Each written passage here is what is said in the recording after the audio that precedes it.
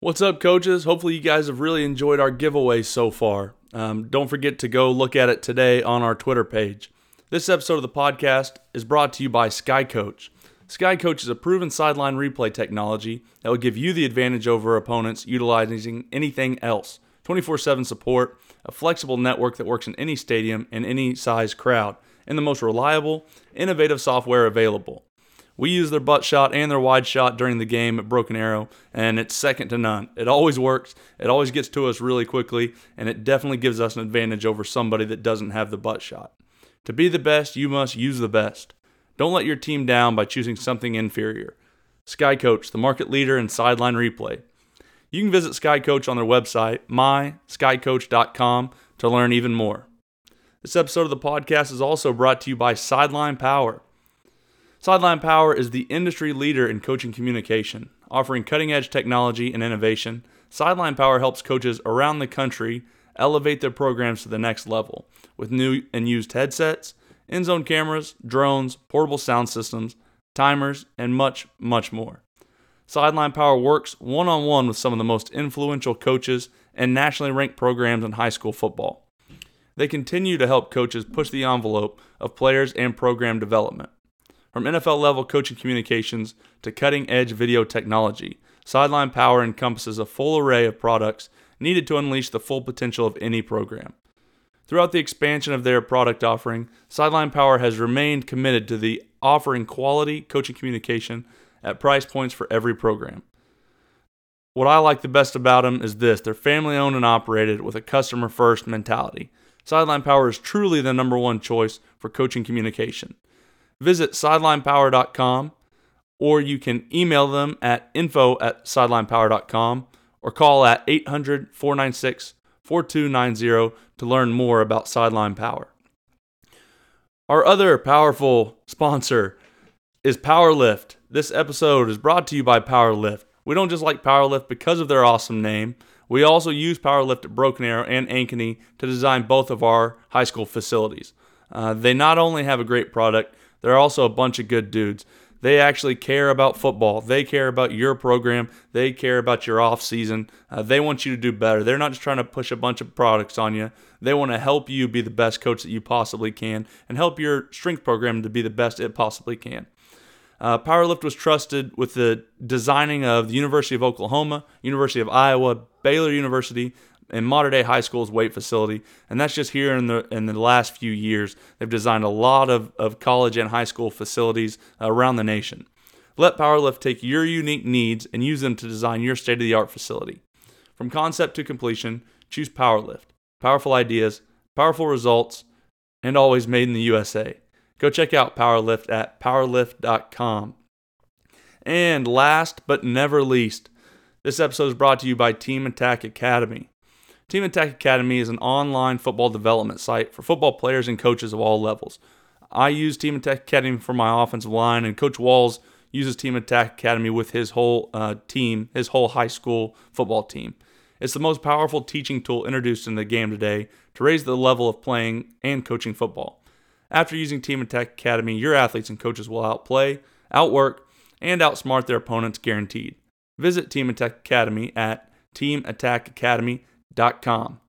And that is all for the reads. On today's episode of RTP, we talk with Cody Ellett. Coach Ellett is the head strength coach over at my high school, Broken Arrow, in Broken Arrow, Oklahoma. Prior to Broken Arrow, Coach Ellett worked at the University of Tulsa, University of Louisiana Lafayette, and North Dakota State University. Listen as we talk with Coach Ellett about his experiences working in collegiate weight rooms, having the opportunity to build the strength and conditioning program at his alma mater, Broken Arrow, and his theories in training and recovery for his athletes. More specifically, having strength in your strength program. You can follow Coach Ellett on Twitter at BAStrength. Hope you guys enjoy.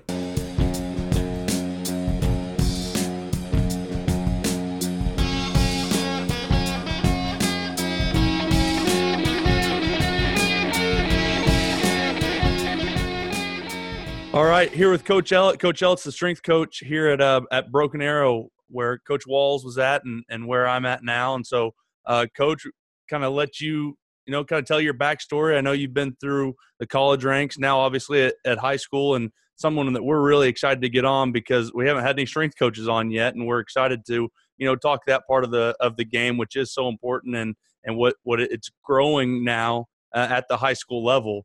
I know when I was going through high school, obviously there were no, especially in Oklahoma, dedicated strength coaches. So we're excited for that. But if you could just give us a little bit of background, give our listeners a little bit of background about where you came from your playing days. I know at Broken Arrow, and then as you got into becoming a strength coach.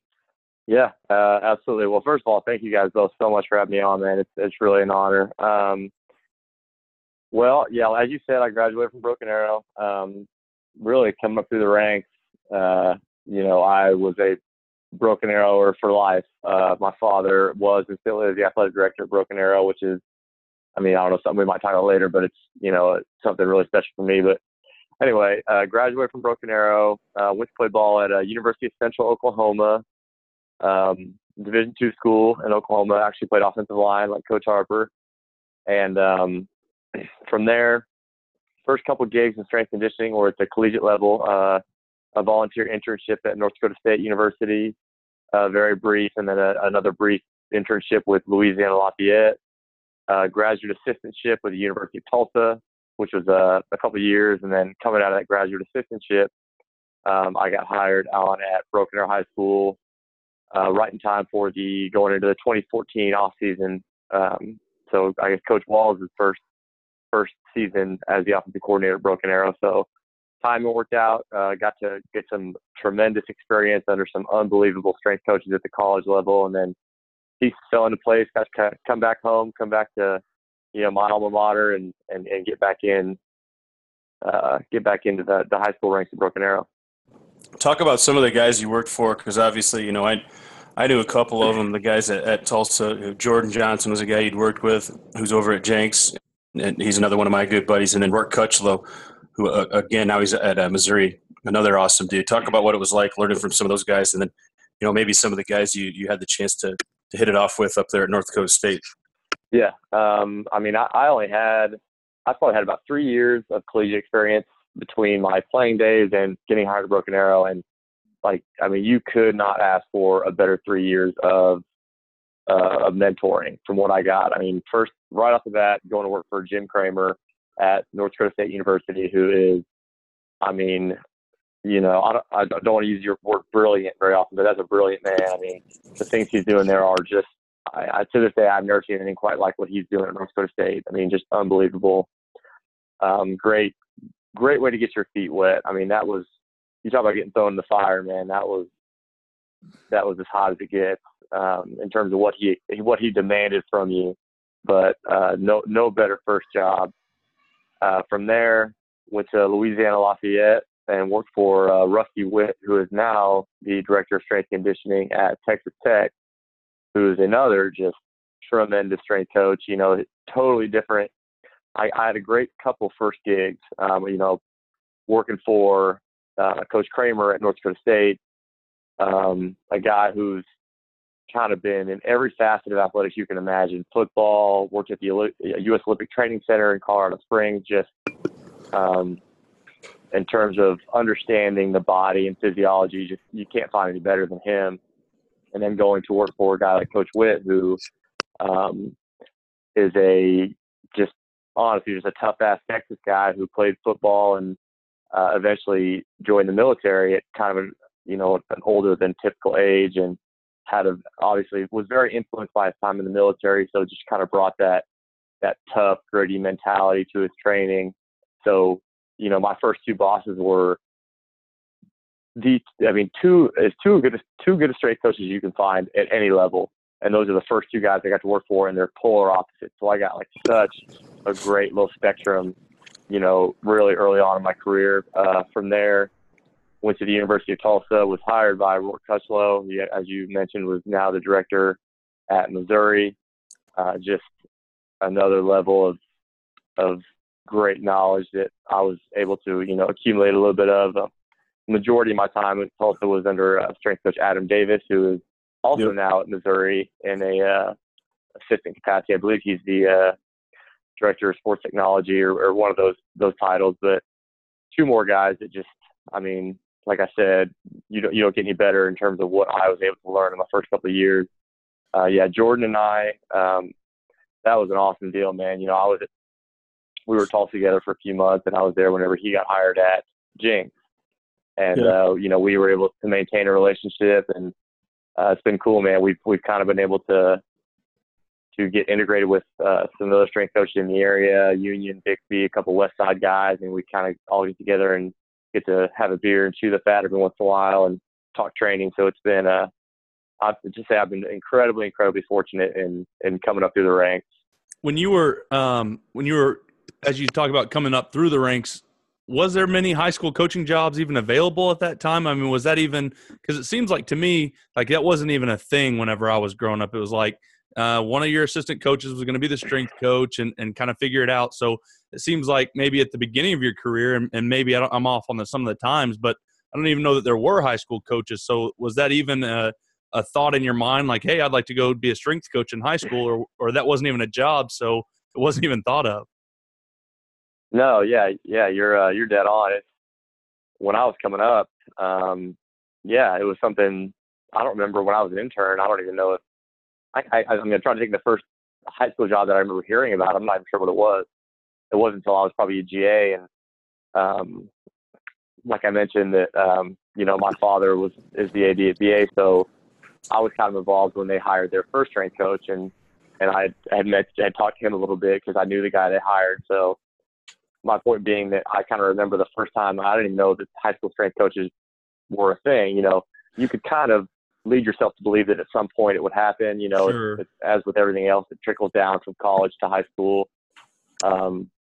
But yeah, it was definitely not in the forefront of my mind. Not something once I chose to do the strength and conditioning route, never thought I would end up back at VA for a multitude of reasons. One of which being, high school strength coaches weren't a thing, but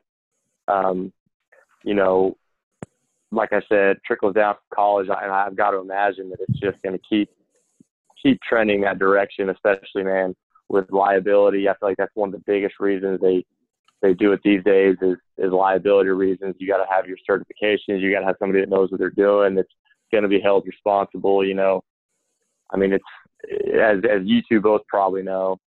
I know, Coach Walls, you've ran off-season programs yourself.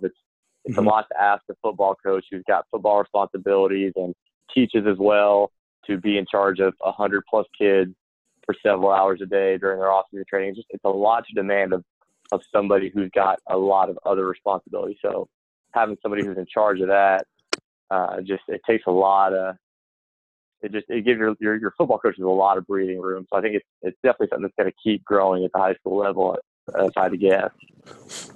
It's definitely hard too, me, because then not only that, now you're asking a guy that coaches, just use me as an example. If I'm coaching football, I'm probably not going to have much of a vested interest in the volleyball team. I'll Right. cheer them. Yeah. I'll cheer them on. I'll go watch them play, but it's going to be difficult for me to, to sit there and worry about their development and worry about the tennis team and things like that. I just think having that neutral set of eyes for kids, it hasn't caught on up north. Obviously, there always seem to be a little bit later, but every one of these school mission statements I read says, we're all about the development of all of our kids in every possible way. Yet they don't want to hire strength coaches. When, to me, that's like the root of everything a kid wants to be. If his passion is to be a great athlete, the weight room is a place that athlete has to live, and you got to kind of have a professional there, I think, to push him in that direction. I assume you would agree. Yeah, absolutely. And man, like you said, the volleyball players, tennis players, football coaches kind of get thrown into those positions, and it's not they don't care. They want the best for these kids. They want to push them in the right direction, and they want nothing but success for them. They just have a lot of other things on their plate. But that's the great thing about strength coaching, man.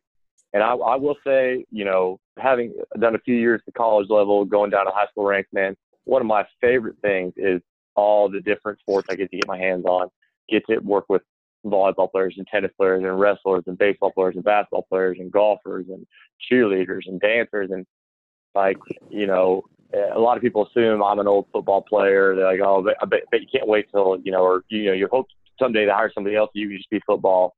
Like, no, man, I love football. Football's my first love, played it for years, huge part of my life. But man, I really believe you become a better coach getting to work with other sports. You learn how to deal with people. You learn patience. You learn empathy, man. You learn how to talk to different types of people. You learn how to see different things. You watch different athletes. You see different movement patterns. And man, I would say if there's the biggest way I've grown as a coach since I've been at Broken Arrow is getting to work with so many different types of athletes for different sports. We all, I say it, we all as in strength coaches, a lot of times we get locked into football, and football's king, and we got to take care of football. Football's number one. Whatever they pay the bills, that's fine. I understand that, but I mean, there's a lot to be said for getting out there with those athletes that are kind of in the sports where they may not get much scholarship money, and they know they're not going to go, golf for a full scholarship, or, play tennis or be a rower or whatever. But I mean, you work with some great kids that way, and you learn a lot. So it's definitely something that I think, yeah, as you said, administrators, they all say they want, what can we do to help our student athletes, man? Hire a strength coach, hire somebody whose only goal is to help every athlete on your campus. They don't care what sport, they don't care how old they are, they don't care if they're talented, they don't care if they're going to get a scholarship. None of those, that's the great thing about being a strength coach. I don't care about any of those things. All I care about is, are you going to come in the weight room with a good attitude and work hard and be a good teammate? If you are, we're going to get along great. You're going to love me, I'm going to love you, and we're going to have a freaking great time getting better together in the weight room. So I think that's great. And I think I would think the cool thing, and what I've seen, is I go in there to work out early in the mornings, and obviously you're already there. I think I get there 6:30 sometimes, and it seems like you've been there 2 hours already. So I don't know when you get there, but it's got to be some crazy early. At first I was like, I think I'm going to try to beat everyone here. And then those first few weeks I see you there. That's all right. I'm good with second. Or fifth. But, you've got so many different athletes in different sports, like you said. I see your different workouts. You've got to have whatever that is, 6-7 different workouts a day that you've got planned. So is that kind of something that you go in through the day and you're like, okay, each sport has its own workout, or is it something where football has its own and then you kind of group some of the other sports together? Pretty much every sport has their own. I've told people before when they've asked me, because, I have all these teams, I have all these, it looks very complicated. It's really not, but it looks very complicated. I have all these sheets and different folders, and it looks like it's a ton of work.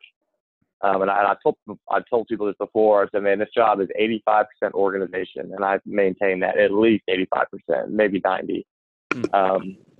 But yeah, every team has a different workout, but we're gonna, as in pretty much all strength coaches, I have some things I believe in that, every team's gonna do. It's not like football is gonna come in and do an Olympic lift and a squat and, blah, blah, blah. And then, wrestling's going to come in and we're just going to run sprints. There's certain things, the kind of tried and true traditional exercises that have been proven effective over and over again. We're going to do those for, virtually every team. And then kind of looking at it a little deeper, what on the back end can we do? Say, basketball is going to come in. They're going to squat and do bench press or do pull-ups or do some core work just like every other team does. But, what can I do on the back end for basketball that's going to be a little more specific, that's maybe going to help keep them healthy? Same with, wrestling or tennis. What can I do upper body-wise to help make sure everybody's shoulders and elbows are feeling good? So it's really not, it's a lot of organization, just staying on top of everything. I've told people before, man, being a strength coach is not hard. Now, you can't misunderstand that, because that means different things. You can't be lazy. You got to have a good work ethic, and you've got to be organized. If you have a good work ethic and you're organized, you're going to be more than likely a pretty good strength coach. Because I really believe that's the biggest part of the job. And you got to be a great person to the kids, it seems like, too, because that was something that was always said in college and at our high school with you being there as his full-time strength coach. It's the same at our high school, but strength coach is who spends the majority of the time around these kids. You know, that's the kids. That's who they're going to be around first. When the freshmen come up, they're going to be around the strength coach more than anybody else. And they'll see all the other coaches that are there that aren't coaching another sport. But for the most part, you know, they're going to be dealing with you and go through you. And so you're a lot of times, you know, when coaches have a question about a kid, they go to the strength coach. We go to you to ask, hey, what's going on with so-and-so? What have you heard from, you know, whoever? And it seems like, you know, they kind of like to open up to the strength coach, or in our case to you, even more than their coaches some of the times. Yeah. That's definitely, there's definitely an element of that. You know, everywhere I've ever been, any place I've worked or since I've been at Broken Arrow, the strength coach always kind of has a unique relationship with the athletes. And I think that's for several reasons. First and foremost, they know I do not dictate playing time. Now, that can manifest itself in a few ways. That can be negative, but for the most part, that's positive. A lot of times, I feel like kids feel like they need to kind of put on a performance for some of the coaches they're talking to. Like, oh, here's the offensive coordinator. You know, I'm a running back, and I need to make sure the offensive coordinator thinks highly of me. I need to say these certain things, blah, blah, blah. I feel like as a strength coach, you really, really get a true insight into these kids because they know I'm going to yell at them. I want them to work hard. We have, you know, whatever. We have a good relationship, but they know at the end of the day, all I want is for them to work hard in the weight room. I'm not gonna decide if they get the ball on third and 3 or not. You know, if that makes any sense. But yeah, everywhere I've been, the strength coach kind of has a unique relationship with the athletes, a unique insight, and part of that, as you mentioned, is because we spend just so much freaking time with them. Right. You know, we, especially in high school, man. College off season seems long. But man, I mean, after 3 years of the college ranks, going back down to high school, man, I have more time with these kids before we get to spring ball than most college coaches do their entire offseason, including summer. I mean, it's just so long. So you spend so much time around them, and you know, inevitably they're going to kind of come to you for whatever things they see, and you know, a lot of it is talking about, I have kids come to me about their coach, about, you know, why does this coach not like me? What do I need to do to get in this coach's good graces? Blah, blah, blah, blah, blah, blah. So I feel like a lot of being a strength coach on the social end is just kind of being a diplomat and understanding that you're going to have to deal with some kids that want to come and either complain or get advice. You know, how do I get my linebackers coach to notice me, to understand that I'm better than the guy in front of me?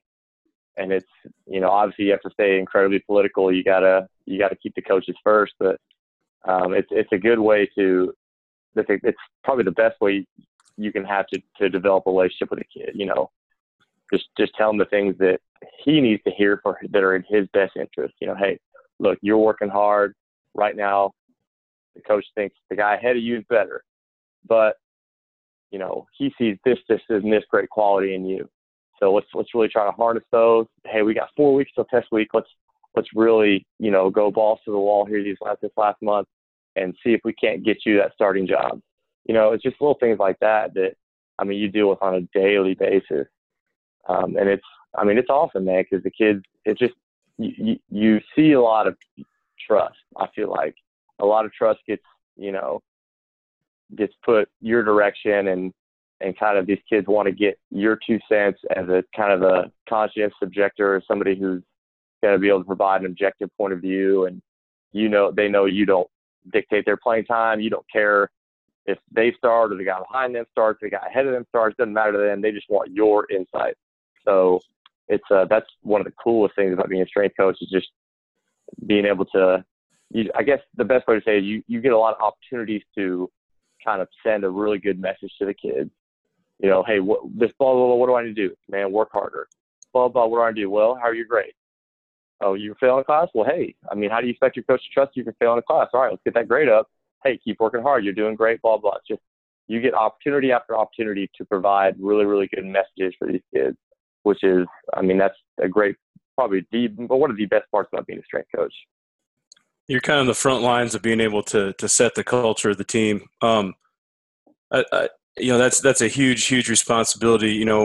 Along those lines, Coach Ellett, what would you say is kind of like, your philosophy, maybe some things you've grabbed from places you've been, but what's kind of your strength philosophy, your strength culture, and how does that kind of tie into, what you guys are trying to do at Broken Arrow? Well, the first time I was entrusted with kind of developing a culture was here at BA, and it was, I would say, a kind of a culmination of Coach David Alexander, our head coach, Coach Brady Walls, who I'm speaking with, and myself.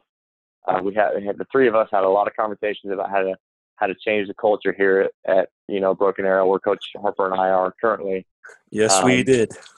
And I'll tell you that I still have great memories and looking back on those times that we sat around talking about it, and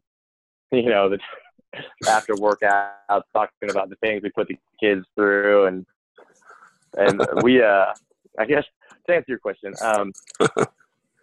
it's from my vantage point, there's a lot of ways to do it. The key word for me, the number one thing you have to be is vigilant.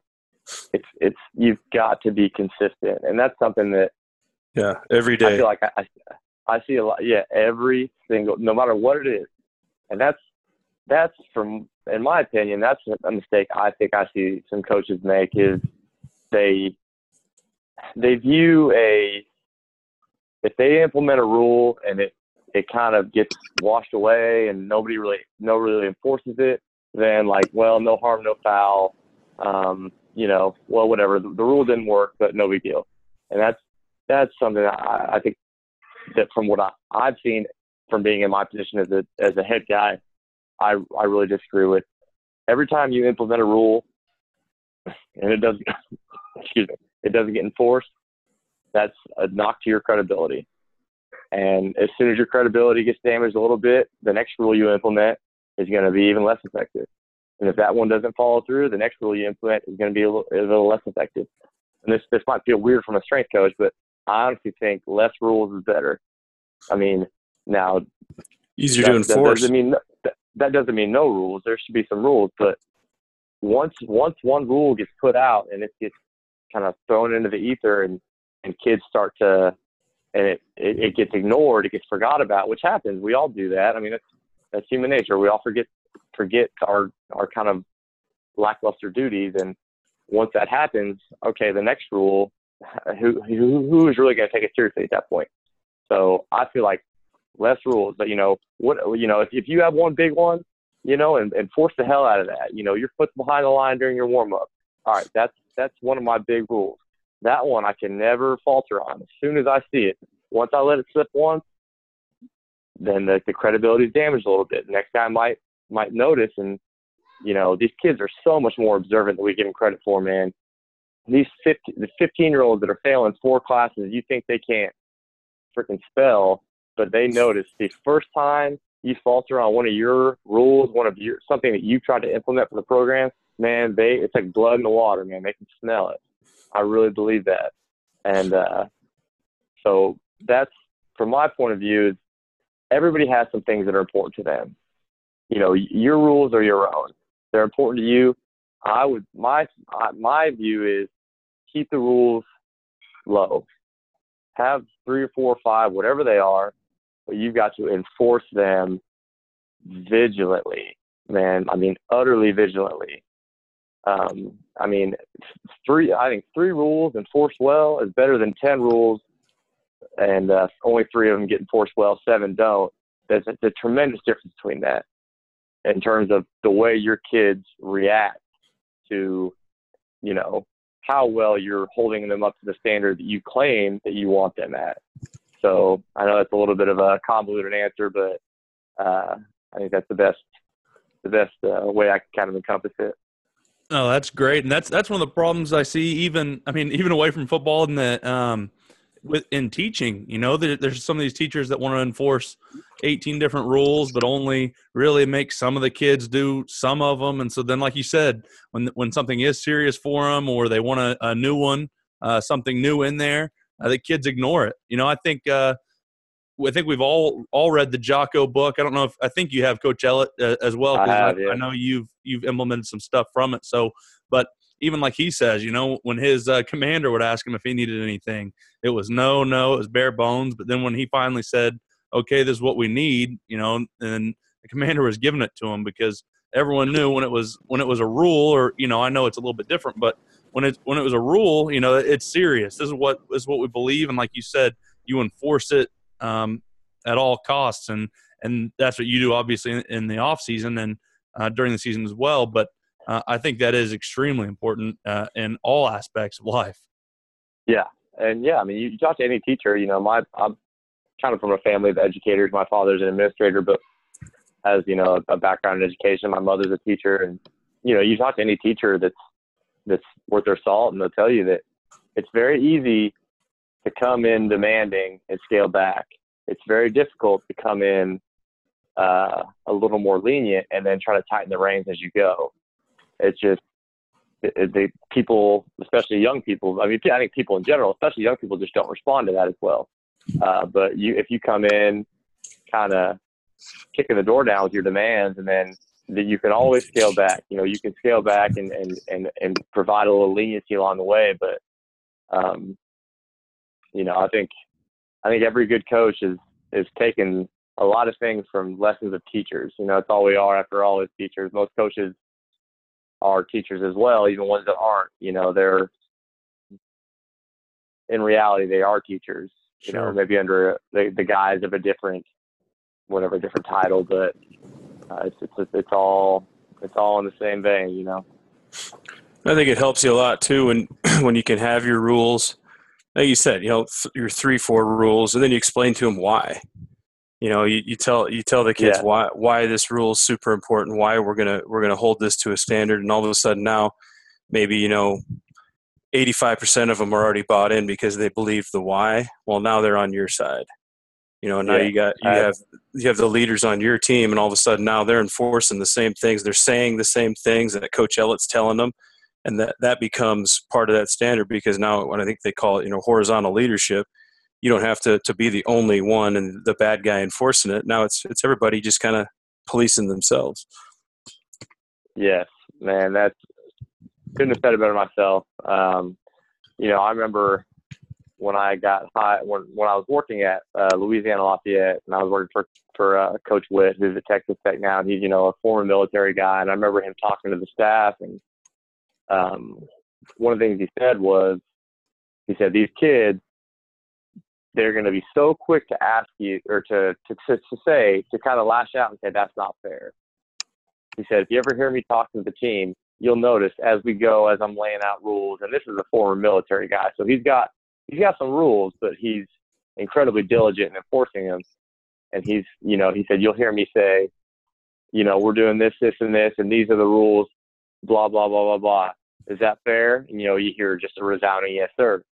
And he said, these kids are so quick to jump to that, like, that's not fair, that's not fair, that's not fair.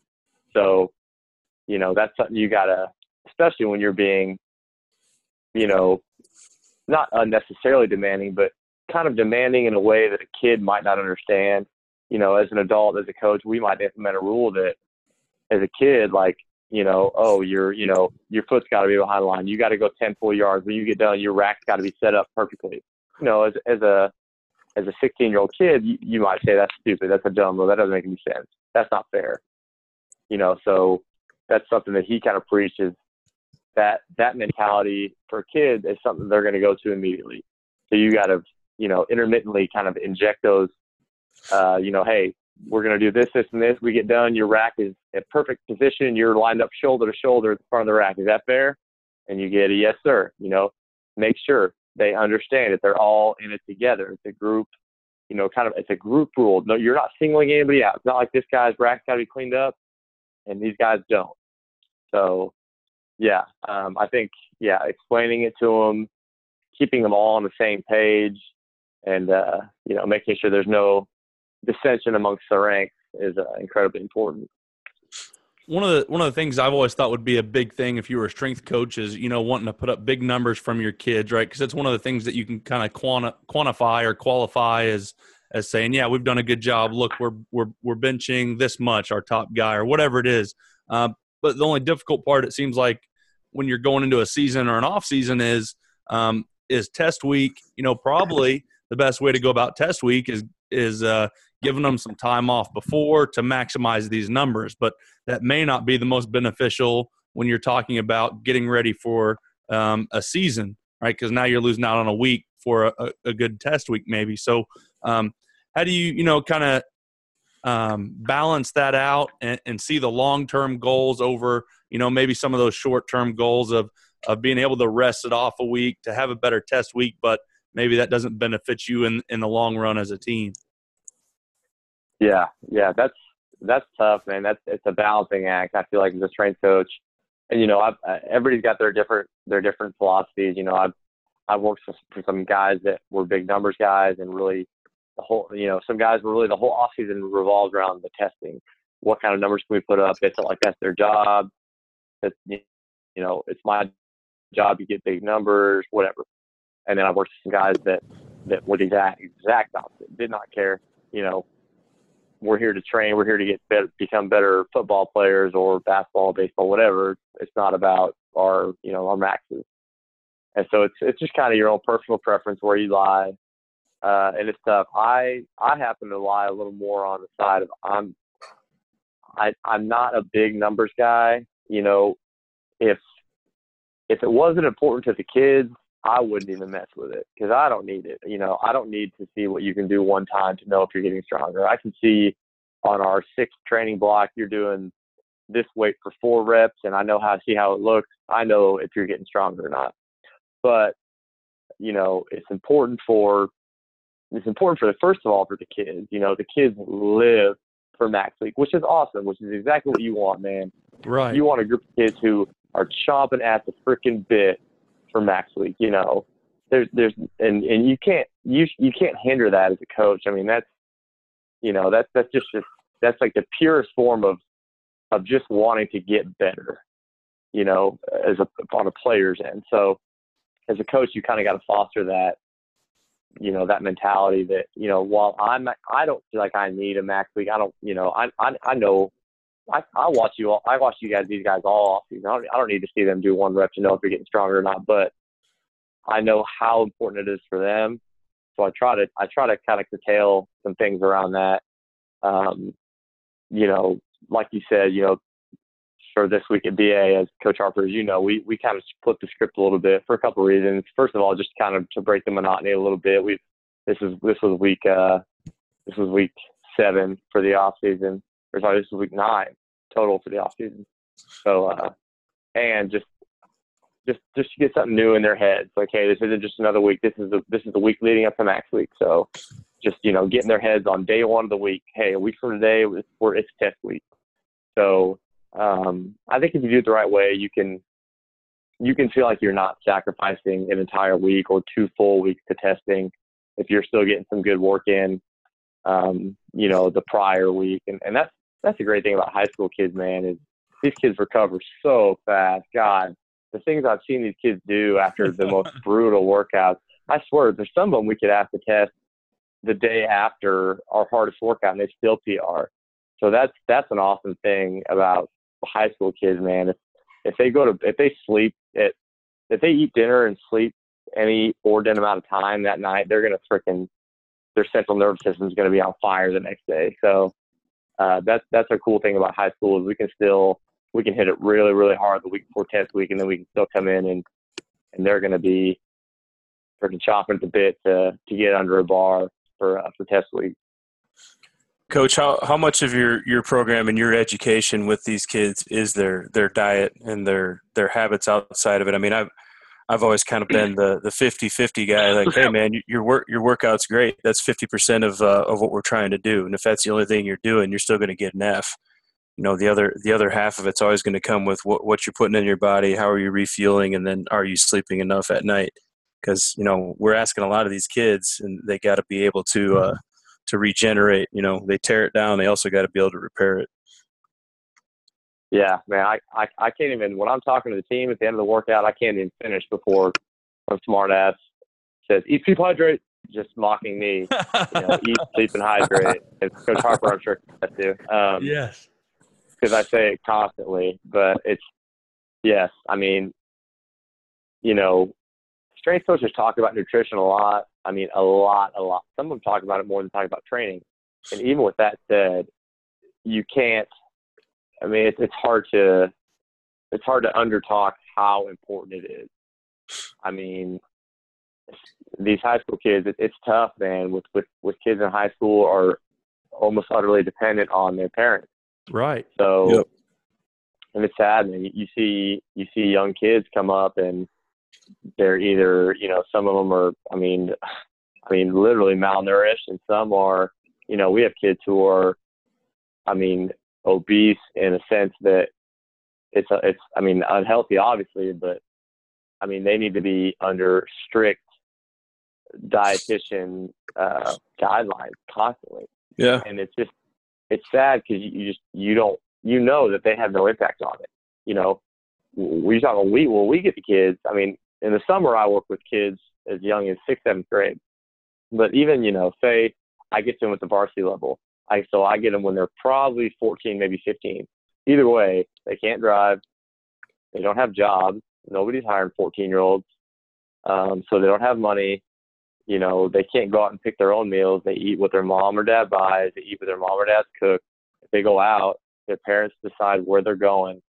And they're just like a slave to wherever the parents decide is whatever decision they make. And it's tough, man. I mean, we're fortunate enough to have a unbelievable booster club who does a great job, and we got peanut butter and jelly sandwiches, we got chocolate milk, in season. God, these kids in season are just so spoiled. They get meals every day, they get sandwiches, they get eggs and pancakes and biscuits and gravy on the weekend, and every chance they get to get really fed well, they get access to it. So it's a little different. I feel like college is a little more about educating and kind of empowering the kids to make their own choices in terms of what they want to eat or what they need to be eating for performance and for, the body that they need for athletics. And high school, I think, is more about just getting something in them. Yeah, literally. Just make sure they get some calories in them and just pushing in the right direction. Like, I have our kids do food logs, and that's before. I mean, I'll look at the food log briefly, but one of the first things I ask is, all right, who's making dinner? And it's so you get a beat on the how it works in a household so quickly. You'll get mom cooks. Like, oh well, it depends if I'm at my mom's or my stepdad. Well, nobody cooks. I just I'll find something in the kitchen every night. And it's like you kind of got to know how to handle each one of those. Like, okay, well, so you kind of make your own dinner at night. Okay, well, who's buying the groceries? Do you go to the grocery store with your mom? Okay, great. Well, maybe you drag her to this aisle and say, it might be great if I get this, and this. Like, and those are the tougher ones that you got to kind of do a little more education on. And sometimes you get, well, mom cooks dinner every night. Great. All right, so tell mom next time she goes to the grocery store, maybe tell her to buy a little more of this, and this. This is what you want for dinner. Making sure, let her know that, and, for a lot of those kids, you say, let her know that Coach Ellett said that, you need to get a lot of lean ground beef, that you want some lean hamburgers every night. And, that's what a lot of high school is just kind of learning how to manipulate different decisions or different situations in terms of what the parents have access to.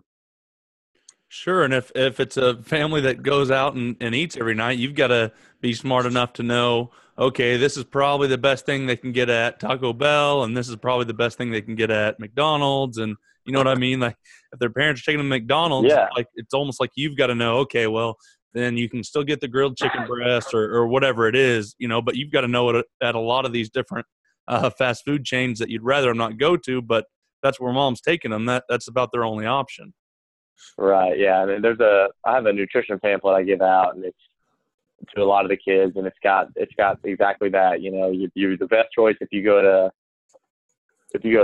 Burger King, the best choice if you go to Subway, the best choice if you go to McDonald's or Taco Bell, and obviously it's not best case scenario, but yeah, like you said, you got to kind of be prepared for whatever they want to throw your way. But and you got to get some of these kids to be honest too, right? And I mean, I know I've heard a lot of your stories about kids that are grossly overweight, and they're saying that they're eating smoked tilapia every night.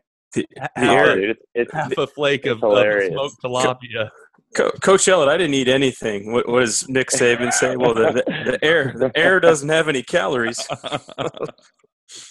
It's hilarious, man. Yeah, we have some guys on weight loss, the weight loss program, and you know, I'll make them do food logs, and I'll tell everybody this, but I'll make sure to tell the weight loss guys. I say, now listen, you're not going to get punished for this. This is just to help you. So if you're not honest on it, there's no point in doing it. It's kind of a waste of time. Oh, yes, sir. Yes, sir. And I'll get it back. And God, it's just grilled chicken and salad every day. It's unbelievable. And they gain 6 pounds. It's crazy. But you know, did you drink anything? A couple waters. Yeah. Yeah. But hey, man, that's part of working with kids, I guess. That's why we got jobs, right? It is. I just think it's funny too. A lot of these, like the super skinny kids, you know, and I get the whole, well, you know, my mom doesn't want me to get, you know, high cholesterol or all this stuff. I'm sitting there, I'm like, dude, you weigh 140 pounds. You could literally eat for 24 hours and you'd maybe gain 10 pounds. You know, I think a lot of those super skinny, high catabolic rate kids have like no idea. You know, there was one kid we had who was like 7'2" basketball player. He's like, man, I can't gain any weight. You go research this. He had to have like 6,000 calorie diet in order to gain weight. You know, some of these kids literally have no idea what that's like. Yeah. Oh, absolutely. And you know, they want to, you know, everybody's got like their fit, not, you know, a lot of these kids have their fitness pals, or their parents have the little fitness pal or whatever. You could Google, you know, caloric intake for whatever. And none of those sites or those applications or those formulas, you know, none of those take into account that you're 16 years old and how many calories you're burning on a daily basis at that age, and doing the kind of workouts that, like, say we do a Broken Arrow. Like, that's something that you try to explain to the kids, like, man, you did power cleans, you did back squats, you did, you know, whatever auxiliary work was that day, and then we did 14 reps on the prowlers. Like, do you understand your body is as close to on fire right now as it can be?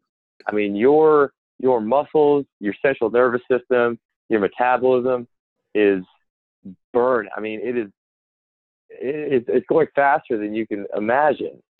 You know, your fitness pal, you can't just go say, well, I'm 16 years old, or, you know, whatever. I you know, weigh this much, I'm this tall. What should my BMI be? Any of that, you know, that crap.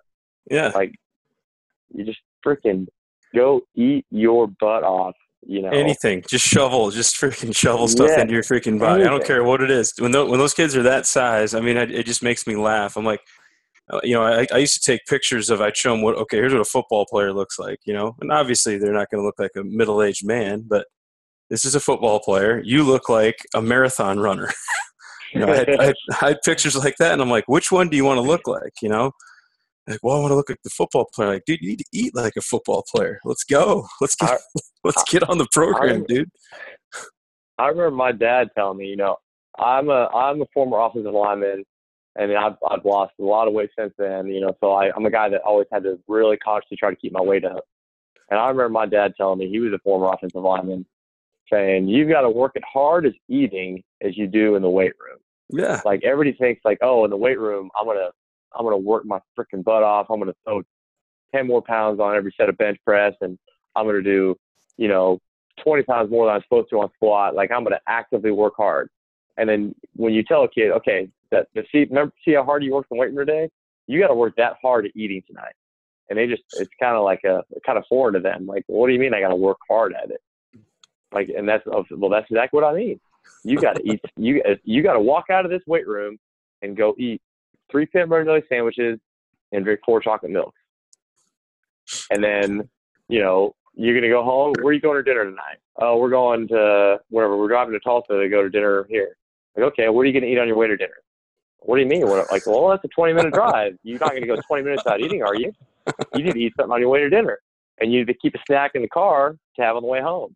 Like, that's something that it's kind of really hard to get in their wheelhouse. But that's something that, you know, I remember hearing when I was trying to gain weight coming up, and you've got to work as hard at eating as you do at lifting or running or whatever. And I think if you can get somebody who embraces that mentality, like understands that, then I think they're kind of onto something. I think that chocolate milk that we have after the workouts that you talk about, I think that's one of the best things that we do at the high school. I mean, we used to drink chocolate milk after college workouts. So having these kids with that ability to do that right after every workout, I think is huge. And you start seeing from when I came in 3 years ago, the kids that were pushing prowlers, and they start getting bigger and bigger and get used to it, and they get these after workout, you know, chocolate milks to yesterday when you had to push prowlers, and they were doing it across the entire field, going down and back with prowlers, and then today came in and did a regular workout. It's unbelievable that when you can give them the right stuff after a workout, like you'd already just said, that when they're that young, you give them the right stuff after a workout and they do what they're supposed to do, just how quickly they recover and how much better they can get. Yeah. As I said before, man, we have a great booster club, man. If there's any high school strength coaches or coaches period listening, man, booster club is your best friend. I learned that really quickly. You know, I did a couple years in college, and then coming down to high school for the first time, man, that's the best decision I ever made as a high school coach was to really, really endear myself to the booster club right away. That's the best ally you have. And yeah, I mean, and that's, you know, Coach Harper and both of you, as you know, we do something called X Need Saturdays, which we'll do tomorrow morning. And we'll open the weight room for a couple hours every Saturday morning. And there's no mandatory workout. It's completely voluntary. And I tell the kids that the main reason we want you to come in is you weight gain guys. We're going to have peanut butter and jelly out. So, you know, let's look at your options for Saturday morning. You could sleep in and get up at, 10:30, 11, and, whatever what you're going to do. You wake up, you're going to watch television or whatever for an hour. So at noon on Saturday, you could be in a, 400 calorie deficit, 300 calorie deficit from not doing anything. Or you can come in the weight room at 10 a.m., eat two peanut butter and jelly sandwiches, drink a couple of chocolate milk, hang out with your buddies for an hour and a half, throw a football around, do some curls, do a little pumping. And then at noon, eat 2 more peanut butter and jelly sandwiches, drink 2 more chocolate milk. And then instead of your 300 calorie deficit at noon, you've got a 1,500 calorie surplus. You're talking about gaining weight. Why not take advantage of every opportunity you have? Those things. And that, as both of you know, with kids that age, the biggest thing you can do is get them in a good routine to help them, either gain or lose. You're trying to gain weight, and then you sleep in till noon one day, which is, so easy for a high school kid to do. You don't even realize how off their routine is. They're going to forget about lunch, and they won't eat again. They won't eat till 8 p.m. Sure. Where you get them up to a decent hour. They'll come in, they'll get a meal in them, and then they'll get a little more calories in them. They'll be awake. They'll be out with their buddies. Hey, we're supposed to be gaining weight, man. Let's go eat again. Like, just those routines that you can get them in make all the difference in the world. I love that I just love that we're still talking about this. I think it's the most undereducated, underutilized thing in a weight program, because all these coaches you talk to, they all go talk to the guys at the clinics about the new tools.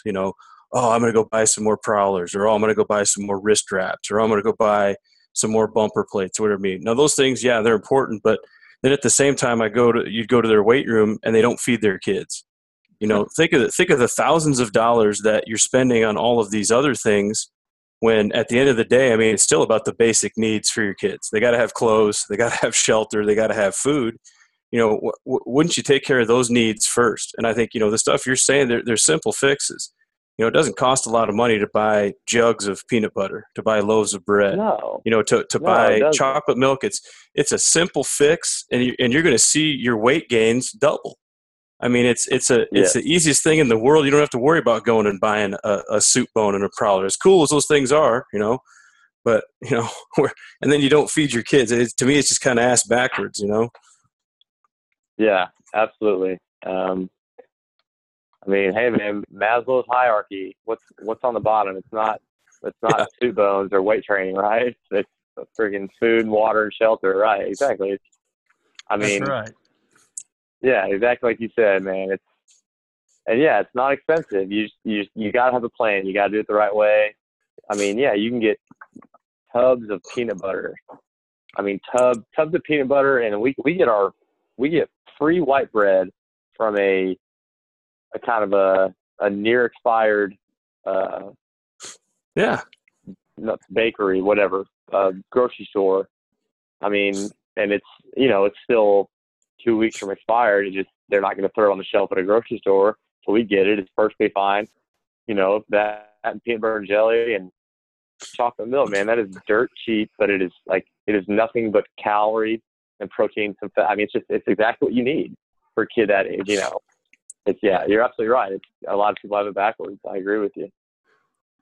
Go for it, Harp. Well, I was just going to say, you know, like you had said, you talked about your dad a little bit, and I think he was a strength coach as well at Tulsa there for a while. I think it was at Tulsa for a while. You know, so obviously things have changed since then, but I think even a lot has changed even in these past few years with strength training and kind of the philosophies people are going through. So what are some of the kind of the big changes that you've seen here in the recent few years in the strength training world as far as it comes, you know, it goes towards football? That's a good question. Last few years, I don't know if there's anything I've really gotten a grip on the last couple of years. There's definitely some things I've noticed since I've been in the field.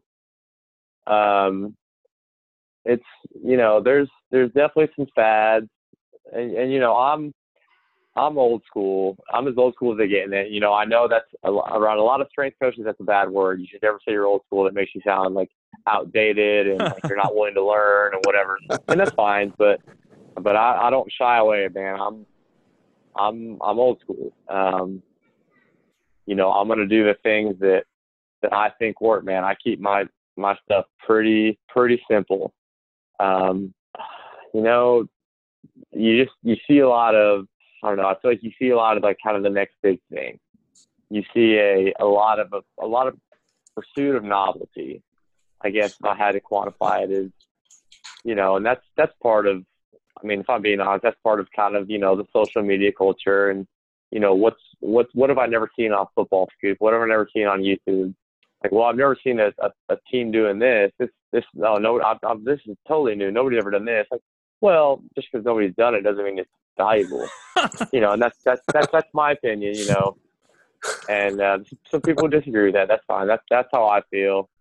You know, I think you have a lot of people that, like I said, it's a pursuit of novelty, a never-ending pursuit of novelty. What's not been done? Like, well, this is going to get us on Football Scoop. This is going to get us on YouTube. Somebody's going to notice this, you know. And I feel like that mentality can kind of, it gets you away from why you're there. It gets you away from, you know, this field. Strength conditioning is at times it's frustratingly simple. It's just, and that, man, I feel like the number one job as a strength coach is not to get bored. You cannot get bored. Everyone else is going to get bored. And I tell our kids this. I tell our coaches this. At, you know, week 10 of off-season workouts, everyone's bored. You're all bored. You all want to play football. You don't want to squat all year. You know, all the football coaches are bored. They don't want to watch you guys squat. They want to watch you guys play football, right? Everyone's bored. You know, that's natural. That's, if you weren't bored, you'd be powerlifters or Olympic lifters or whatever. But The number one job of the strength coach is not to get bored. I can't get bored. I can't get bored with our squats. Man, we squatted the last 6 weeks. This is boring. All right, let's do some gymnastics this week, whatever.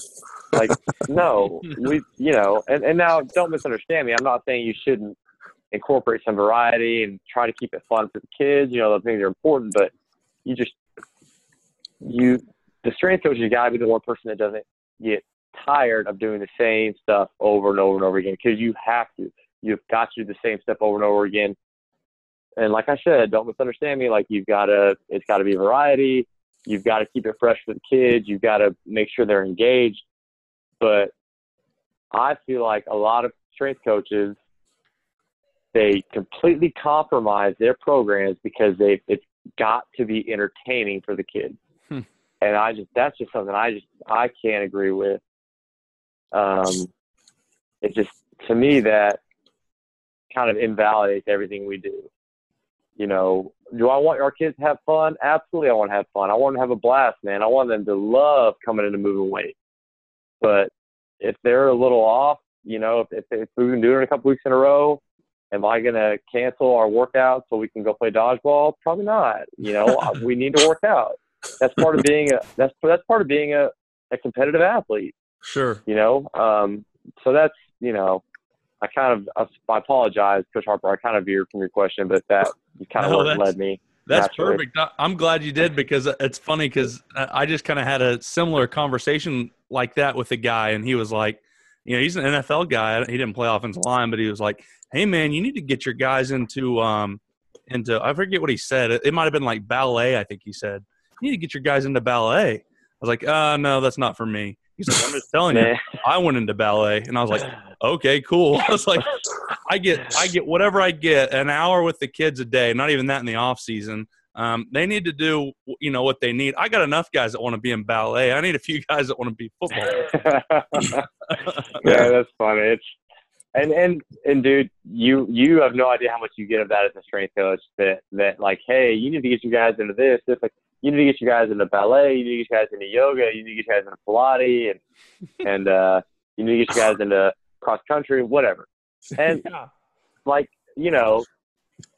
yes, if we sent our guys to do a ballet workout, they would probably be sore because they'd worked a couple of muscles they never worked before. They'd do some movements they haven't done.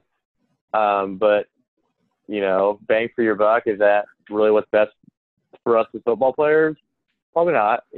Yeah, exactly. I mean, if you're an NFL guy and you're trying to find the extra little thing in your 10th year, maybe you go and do ballet. But if you're a 15-year-old high school kid, you need to be doing, and you only get 2 hours with the strength coach, you better be doing some of the really important stuff and then getting nutrition afterwards. Right. Yeah, exactly, man. It's like I said, it's a never-ending pursuit of novelty, man. Like, what has not been done? And I don't know. I feel like that kind of mentality is something I was exposed to a little bit when I was kind of coming up, and it's toxic, man. It's just not in your kid's best interest. Like it's tough, man. And it's a fine line as a strength coach. There's a lot of times, as I want to just turn the music up as loud as it goes, and I want everyone to be having fun and everybody to be dancing and fist bumping, and and that's good sometimes.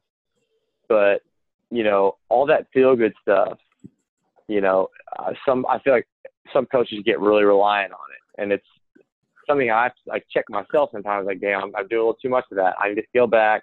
I need to turn the damn music off. I need to do some things on the whistle. I need to get these kids a little more engaged. I feel like a lot of coaches get caught up in the emotion.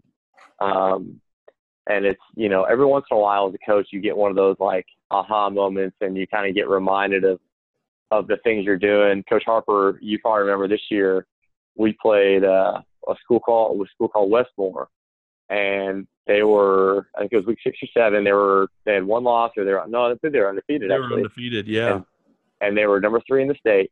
And before the game, they were, and this is not a traditional powerhouse. It's one like, a Union or Jenks that was 3-0. This is a school that kind of had, slid along mediocrity the last several years. And anyway, they were undefeated, 3-0, or number 3 in the state, and they were they literally had a boombox and a big speaker playing on the sideline for warm up, and they were dancing. The head coach was dancing with them, and it's just, you know, one of those things I remember. And then, you know, we got to kick off, and I mean, as soon as we hit them in the mouth, it was over. We won 42-7. Only the reason they got 7 is because it was homecoming, and their refs were dead set. It was at their place on getting them a touchdown. My point is, we dominated the game, and it was one of those aha moments. Kind of not aha, just reminding you, like, hey, this isn't about emotion. You know, all that emotion feels good. Seeing all that music being so loud, and now I'm not saying there's not a time for it. You know, don't misunderstand. There is a time for it, but the music being loud and all that, it's fun, it feels good, but at the end, all it is emotion. When they step on the field, what's really going to matter is how well they prepared. You know, when that offensive tackle steps up to block this defensive end, the music, whatever song was playing, when they tested on bench press, is it going to matter? What's going to matter is if he got the rep or not. You know what I mean? And that's something that I feel like as a strength coach, you got to remind yourself of, because it's so easy to get caught up in the emotion and just making it fun and kind of carefree and emotional and blah, blah, blah. But, you know, it's one of those things right now at BA, I probably need to scale it back a little bit. And, you know, we test next week. That'll obviously be really high energy, and then we'll kind of tone it back, turn the music down. We'll do a little more time on technique. Make sure these kids know it's not just about emotion and having fun. It's about we're in here to accomplish something. We're here to change your bodies. So, and, you know, that's my opinion. You know, I'm sure some people disagree with it, but that's kind of where I stand on that whole thing. Well, I think it's great. And like you said, you know, you got to have kids that are ready to push through the grind of something. You see a lot of these guys go in high energy and have a good workout, but then maybe the next week they're not so high energy and they have got an awful workout, where you'd rather them be a lot of the guys that just come in and they're ready to do their work, and they're at whatever 95% every single day, instead of 100 and then 30 and then, you know, all over the board. Right. Yeah, absolutely. Consistency is huge, man. It's especially, like I said, with how long a high school off season is, man. It's you have so many weeks of training between test weeks, you know, depending on how you structure it. But you know, consistency. How, you know, are you coming in as your best self every week? It's hard to quantify how important that is for a high school athlete. What would be, you know, I know what I always tell my offensive linemen when they're getting ready to go off to college. I always tell them, and I don't know if it's right or wrong, but I know it would have helped me, so I tell them it anyways. But my big point to them is, hey, don't go get really big, and you do need to work out, but my number one thing to tell you would be just get in the best shape you've ever been in your whole life when you're getting ready to go off to college, right after their senior season. Just go find a way to get in the best shape, and even if you're a little light, not that big of a deal, get in great shape and make a good impact or a good first impression on the strength coach. So that's kind of what I tell the guys. What's some good information or some things that you tell these guys that are training this last semester they have as a senior before going into their college careers? Yeah, I'd say your advice is right on the money. You know, ask any CrossFitter. It's a lot easier to get in shape than it is to get strong. Getting strong takes a long time. So I would say, you know, get your strength levels where they need to be, but keep your body weight at a point to where you can do the things you need to do on the field. I think, you know, where you were going was the right path on that. You know, strength and a lot of conditioning, running as often as you can, and just, yeah, like you said, show up in shape, show up ready to run. You know, strength coaches, if they need to put weight on you, they'll put weight on you. And that's like the first thing that a lot of strength coaches will tell you. Hey, we need to put weight on you, we'll put weight on you, but show up strong and in shape. You know, show up being able to move some weight, but more importantly, in shape. able to run all day. If we want to put weight on you, we'll put weight on you. But yeah, strong and in shape, I think is the way to go. Coach Held, I just got back from Nebraska, and we've kind of gone to no huddle up tempo team here, and it was kind of nice to see Coach Duvall there. He's preaching a lot of the same stuff.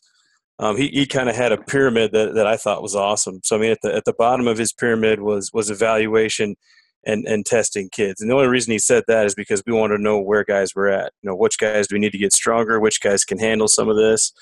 All of that. And it's basically just we're not maxing out every day, but I want to have an evaluation on my guys. And then the next two I thought were, again, it reminded me of your program. The next one was work capacity. What kind of shape are they in? Can they handle all of the work, all the rigor of football? And then the next one on the totem pole was strength. So I loved what he had to say about it all because, again, you guys are going to be limited by time, but we got to get these guys strong. We got to get these guys in shape. I mean, those were the two things, and everyone else wants to talk about, these high level agility drills and explosiveness and all that. He's like, you can't do any of that stuff if you're not in shape or strong. So kind of start on that stuff, the old school mentality, and then be able to branch out of that. But I thought that made a lot of sense to me. And like I said, it kind of reminded me of your program there at BA. Yeah, man. And that's strength. Sometimes I turn into a broken record with strength, the word strength. Like, if you're stronger, man, you're harder to kill. I tell our kids that, well, we do some prehab stuff. We do some, shoulder health and neck and some lower body stuff with some hips and groin and hamstring. But I tell our kids, the best prehab we have, the best way to keep you healthy is to keep you stronger. Why? Because if you're stronger, you're harder to kill, period. Like, that sounds like really primitive, but man, it's true. We could do, Broken Arrow High School, we could do all the shoulder health and neck and whatever, all the prehab in the world. And then if we go play a game against the New England Patriots, who's going to have more injuries? We are, because we're going to get the absolute hell kicked out of us because they are stronger than us. I mean, literally physically stronger than us. Like that's something you got to think about. Strength. I cannot, undervalue how important strength is. Strength, and this is something that I kind of got. One of the real big things I feel like I got from the first guy I worked for, Coach Kramer at North Dakota State. One of the things he would always say is, strength is a function of every other quality. Strength is a function of every other physical quality you can develop, and it's the only one that's that case. Getting stronger will improve your power output. Mm-hmm. Getting stronger will improve your cardiovascular ability. Mm-hmm. Getting stronger will improve your speed. Getting stronger will improve your ability to stay healthy. And there's not another quality that is that all encompassing.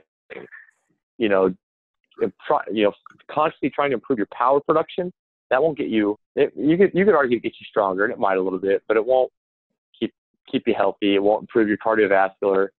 Just getting your body stronger will improve every other function of your body that you have. It is the most bang for your buck. Strength is in my opinion, is the best course of action, man. Yeah, you cannot find a better way to spend your time than working on just your baseline strength. Yeah, I mean, all these guys that say, I want to get faster, I want to be more agile, all this, say, cool. I say, and Coach Duvall said the same thing, weight room, get in the weight room. You got to get stronger. There's two ways you can do it. You either get stronger or, you're cutting body fat and you're adding lean muscle mass. So I'm having a sleeker car or I'm having a bigger engine, one of the two. If I do those two things, you'll get faster, you'll be able to jump higher, you'll be able to run faster, you'll be able to hit people harder. All those things will happen if you just do those two things. And man, high school, oh my God, you talk about like rude awakenings and it's kind of things you learn in a new job, things you weren't expecting. But high school, man, that could not ring more true than in high school. So high school athletes. Now, football is a little bit of an exemption, but not really, because you still got football players doing a lot of private stuff on the side. But every other sport besides football is the only sport that kind of monopolizes the high school game. But, soccer has got their club, which is where they get recruited. Wrestling has their Greco-Roman and their Ironman. Baseball has Diamond League. Volleyball has Summer League. Tennis, golf, they all play privately. Like every sport every high school sport has a secondary, well, really maybe primary mode of competition, which might be where they get recruited and they're all trying to get scholarships. So what does that mean? That means they are competing all year. Mm-hmm. A high school soccer player is playing games with their high school March through June, and with their club team July through February. They're playing all year. Don't forget about indoor too. And indoor. And then on top of that, they all want to get scholarships. So they go to a private facility. What does a private facility say? Well, you've got to work on your field numbers. You've got to, depending on the sport, baseball, you got to improve your 60 yard, football, your 40, whatever. So it's just more and more field work. It's more no weight. It's just sports specific from day one, all day long. And they wonder why these kids go to school their freshman year and they're beat to hell. They're not healthy. Their joints are damaged. They're weak, and they've done nothing but run around from side to side as fast as they can for 5 years. Like, of course their bodies are destroyed. Like, they spend no time actually trying to improve their body. It's all improving the skill level. Now, you can't see me. I'm using very, very heavy air quotes. Their skill level. Instead of, man, if you're a strength coach, the best thing you can do is improve their body. I take them? That's always been me and Walls' big argument about the multi-sport thing. I mean, and not to get on that soapbox again necessarily, but so many people about, you got to play multiple sports, it's this and this. And, well, they're actually getting, in my opinion, some of the same burnout as you would from playing the same sport all year, I agree you shouldn't play a football game every week of every year of the season, but if you really want to be a great offensive lineman, at least for me when I did it, it was, hey, go play football, and then in the off season, train for football. That is giving your body off time from playing football and strengthening your body, like you just said. Yeah, those, in my opinion, all those statistics about multi-sport athletes are totally skewed. Those are very false opinion. All the 30 of the 32 first-round draft picks for multi-sport athletes. Well, yeah, no shit. They're the best athletes on the planet. Like, these are I apologize for the poor language. Like, you're fine. First-round draft pick receivers. Like, yeah, you don't think they're the best freaking basketball players at high school? Of course they are. Okay, well, that's point one. Point two is, okay, if you want to play two sports, great. Good for you. Like, more power to you. Now, go play high school football and whatever, high school baseball, basketball, track, whatever. But don't play club. Don't play AAU. Don't go to every 7-on-7 that exists. Don't go to the private facility next door and work on your back pedal for 5 hours a day, which for some reason, some people feel like you need to pay somebody $100 a day to watch them back pedal all day. Like, okay, play your two sports now. And this is a Coach Alexander quote. I'm going to steal from him. I think what did he say? If you're going to be a multi-sport athlete, your number one sport needs to be weight room, which is so. Hey, you want to play football and baseball? Great. Play high school football. Play high school baseball. And all year, lift, depending on where you're at in your sport, 2 to 3 times a week, squat, press, whatever. Do your core exercises. Keep your strength where it needs to be.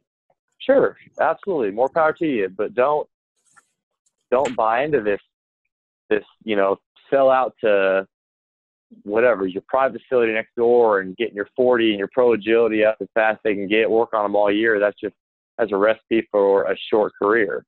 Sure it is. And it's something I learned in college from my best friend. He was he was one of the freakiest strong guys I've ever known. In high school, he was basically bodybuilding type lifting. And all the strength coaches, I don't think they must not have known very much, because we'd be at college and they'd be like, you just won't be able to clean very much. They'd tell him, because he wouldn't train any extra cleaning, and he'd only do the bare minimum what they told him to do clean wise.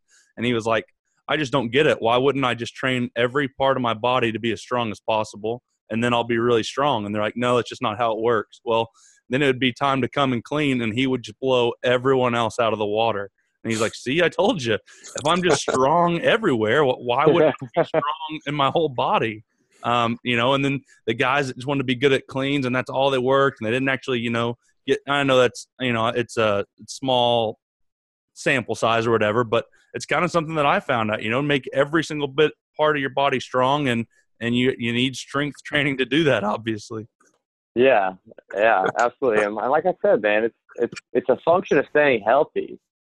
Like, and that's something that I feel like so many people don't realize, man. And of course you can't account for everything. Injuries happen. The strongest guy in the field can get hurt on any given play. Like, of course, I'm not going to deny that, but man, being strong keeps you healthy. I mean, not even on the field, we have kids that, you'll have two kids with the same injury, whatever it may be, an ankle injury or a knee injury or a hip injury. And, I'll talk, we have two full-time trainers who do a great job, and I'll go talk to them. And, this kid, God, he's got a long road to come back. He's so weak. He's done nothing but, run track or, play football, but he's never lifted. And it's going to be a long time to come back from this ACL. And then we got this, or, whatever the injury is, and we got this kid who's been in the program for a couple of years, and he's really sold out to the weight room, and he's got the same injury, the ACL, whatever. Man, like they tell you the best thing he's got going for him, he's strong. Every muscle around that injury is incredibly solidified, and it's just going to help bring that joint together back faster. And that's something that just, if people just understand that concept, like people are so worried about blowing a knee out, like what if I blow a knee out, whatever. And they want to do all these little drills, all these little hops, and that's fine. Those are good. but I mean, putting cart before the horse. Exactly. Like what's going to tie that knee back together faster than anything, or keep it intact better than anything, is a bunch of strong muscles around it. And that's a really hard thing to get people to understand. But once they do, it's so beneficial for them.